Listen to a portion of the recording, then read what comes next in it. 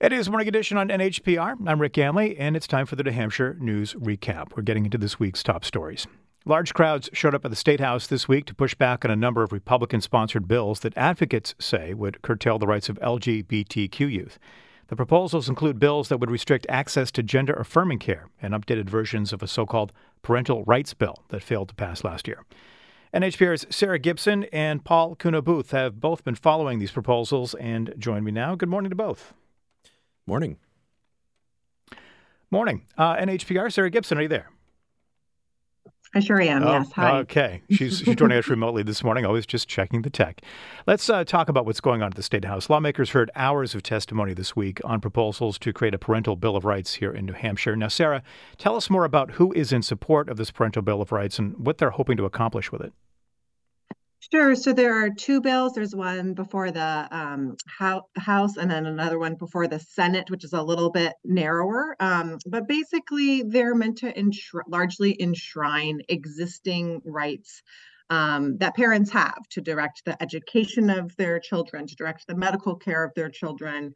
But they say these are needed in part because during the pandemic, these rights were ignored or have been eroded. I mean, think back a couple years ago to the big fights between parents and school board members over school closures, over pandemic mitigation requirements, masks, vaccines, that kind of thing.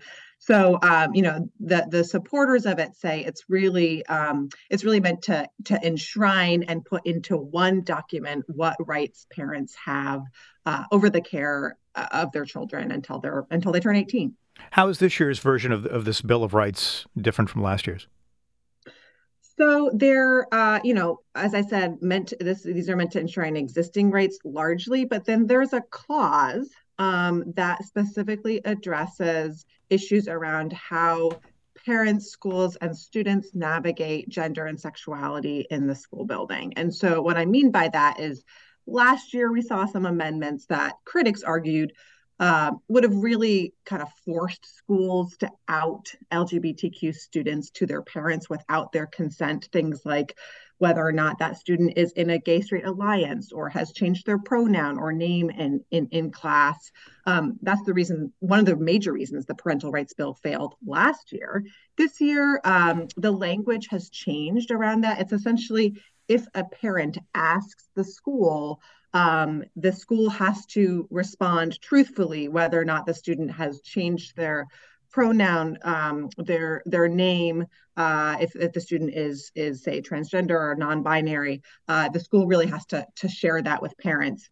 And there are a number of specific cases that have been pointed out. There's actually a legal case right now about the Manchester School District's policies on this. So it's definitely been a conversation animating political campaigns, lawsuits for a while, and the supporters of this bill want there to be something in law that forces schools, if the parents ask, to tell parents about the changed name or pronoun of their kids. Essentially adding the child, whether the child wants it or not. Exactly. There's strong opposition to this bill, Sarah, including from the state's child advocate. What did folks testifying against a parental bill of rights have to say? Yeah, so I mean, they focus largely on this clause, these set of sentences about gender and sexuality, and so basically, we heard from the child advocate and then from a lot of people who themselves had come out when they were in high school or had kids who had done so. And those people with personal experience said, look, I had one parent was supportive of me, the other was not. And it was actually really important for us to be able to, for me to have some privacy at school. In fact, other young people just testified about, in general, the importance of having a confidential conversation with teachers or school staff, even if it's not about gender or sexuality. It could be about things that are happening at the home, including very rare but certainly real issues of abuse, and that specifically was what the state's child advocate noted. She said, I have a lot of concerns because we actually get a lot of our reports of issues at the home, including abuse, from school staff. That's a resource we have in the state if there are concerning things happening at the home, and Mm-hmm. if there are any things that could potentially shut down those conversations or have a chilling effect on those conversations and on those sometimes confidential relationships. We have major concerns about Right. that from kind of a child welfare standpoint. Right. Now, many of these same folks are also in opposition to bills that would restrict access to gender-affirming care for youth. Paul, I want to turn to you. Tell us more about some of those proposals. That's right. So there's one bill that would ban gender-affirming care for minors. Another would define it as child abuse. And what we're talking about here is medical care that's meant to better align someone's body with their gender identity, with who they are. So for trans and non-binary youth, that could include things like puberty blockers or hormone therapy. And, this kind of care is endorsed by the country's major medical societies. They say it's evidence-based. It can be essential for the mental health of young people who are struggling with gender dysphoria. And lawmakers this week heard from numerous trans and non-binary Granite Staters, both youth and adults, and parents of trans children who spoke about the difference this kind of care, has made in their lives. Some of them described, being depressed, anxious, even suicidal, and then being able to start treatments like gender-affirming hormone therapy and sort of describe them as a real turning point that they could finally, come out and sort of be themselves. It's worth noting also one of these bills, HB 619, is actually quite a bit broader. It does ban gender-affirming care, but also places various restrictions on trans youth at schools. It would bar them from bathrooms and sports teams that align with their gender identity, and from changing their name or pronoun from what they're registered as. So there's sort of a lot in this bill. Advocates for LGBTQ rights really see it as kind of a broad attack on those rights. Now, multiple local doctors did speak out in opposition to HB 619 at the State House this week. What did they have to say? That's right. So, the bill's sponsors sort of said, they have questions about this area of medicine and its application to children. But multiple doctors in New Hampshire pushed back strongly against that. Again, they said this is the recognized standard of care for youth with gender dysphoria. It's, again, backed by all the major professional societies. And they said, not being able to offer this care to patients who need it would go against their medical ethics. They warned that blocking access to this kind of care can be incredibly harmful to the mental health of young people. LGBTQ youth already have higher rates of things like depression and suicidal ideation. And so not being able to give them that care could make those things worse. So in short, they said, this is life-saving medical care. Now, how do these proposals that we're seeing here in New Hampshire align with national movements and legislation in other states? I want to ask Sarah that question, Sarah. Sure. So, folks might be paying attention to the national news and certainly see parallels. I mean, the House Republicans in Congress have introduced a bill that, aims at, particularly at these questions of parental rights in an education setting. So, there's certainly a national conversation that is more addressed at things like books, reading material, curriculum, the ability of parents to address school boards. But we're actually seeing clauses similar to that in other bills outside of the parental rights bill. So that those issues are certainly percolating here in New Hampshire.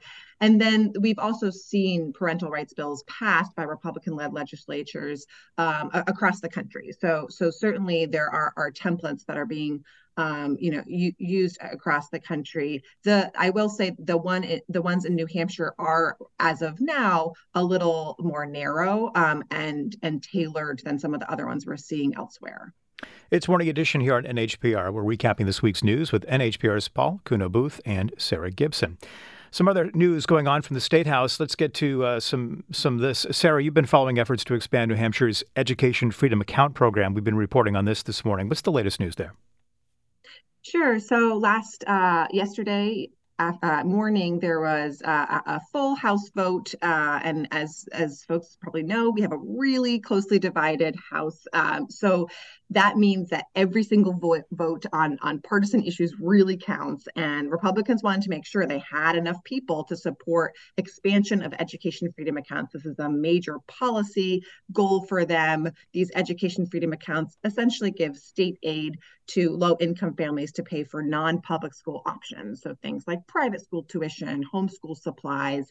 And what happened yesterday is that lawmakers approved, on partisan lines, so Republican lawmakers approved measures to increase that program, to basically lift some of the eligibility requirements regarding income for certain categories of students.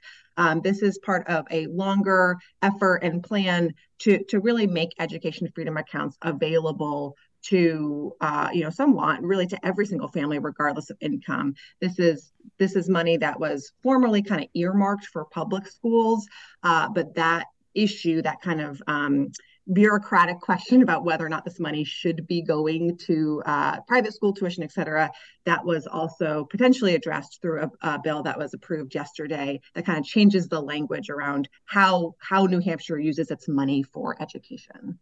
I want to turn to you, Paul. You've been following a number of bills surrounding access to abortion services in New Hampshire. Can you tell us what happened this week at the State House? That's right. There's a number of pending bills in the state legislature, some that would sort of strengthen or expand abortion rights, some that would further restrict them. This week, a House committee heard a number of those and, voted strongly against recommending two, new restrictions. One would have banned most abortions at 6 weeks, which would have been a major change from the current law, which allows abortions up to 24 weeks in New Hampshire. Another would have required abortion providers to give patients certain information. Abortion rights advocates had called this sort of an attempt to dissuade women from seeking abortions. That one also, overwhelmingly failed.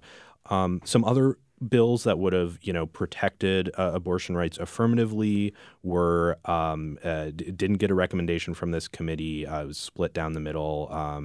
And, it's also worth noting the Senate, on the Senate side, they heard a bill that would have affirmatively codified abortion protections up to 24 weeks. The Senate voted that down on party lines this week. Is there some other health news that's come out of the State House that either of you have been keeping an eye on? I'll ask you first, Paul. Yeah, so another thing that happened this week, the state Senate unanimously voted in support of Medicaid expansion, of making that program permanent. This is the program known as Granite Advantage that provides health coverage for many low-income adults in New Hampshire. That bill still has to go to the Finance Committee, but it was a strong show of support, bipartisan support for continuing this program. It looks like that's probably going to get done. That would be my guess. Yeah. Okay. How about you, Sarah? What do you keep an eye on in your beat as far as the education subjects are concerned? Sure. So, we discussed the education freedom accounts. It's a question of school choice that's really central to this legislative session. And even though these bills got preliminary approval yesterday to expand the program, a couple weeks ago, Democrats were in the majority in the State House just because of attendance. And they actually passed kind of the opposite bills that would curtail the education freedom accounts. And so even though, there's been some movement on the education freedom accounts to expand them, there's so much more that needs to be discussed. Mm-hmm. There's definitely indications that it continues to be a major priority for Republicans and for Governor Sununu. But depending on attendance, we're not quite sure what's going to happen with these bills. So I'll certainly be looking at those. There are also a number of bills that are in the works that do have some bipartisan support, mm-hmm. that shift the education funding mechanism in New Hampshire and would increase per pupil funding, both for public charter schools and traditional charter schools. So we'll be keeping an eye on that as well. Okay, we'll be hearing from you, I'm sure, on that. NHPR's Sarah Gibson, our education reporter, and Paul Kuno-Booth covering health and equity here at NHPR. Thank you both. Thank you. And thank you for listening this morning. You can find more of their work, of course, and all of the stories we talked about at nhpr.org. And by the way, if you missed any part of today's segment or if you want to catch up on previous week's recaps, you'll find them wherever you get your podcasts. And, of course, we're here next Friday with a fresh one. I'm Rick Ganley. This is Morning Edition on NHPR.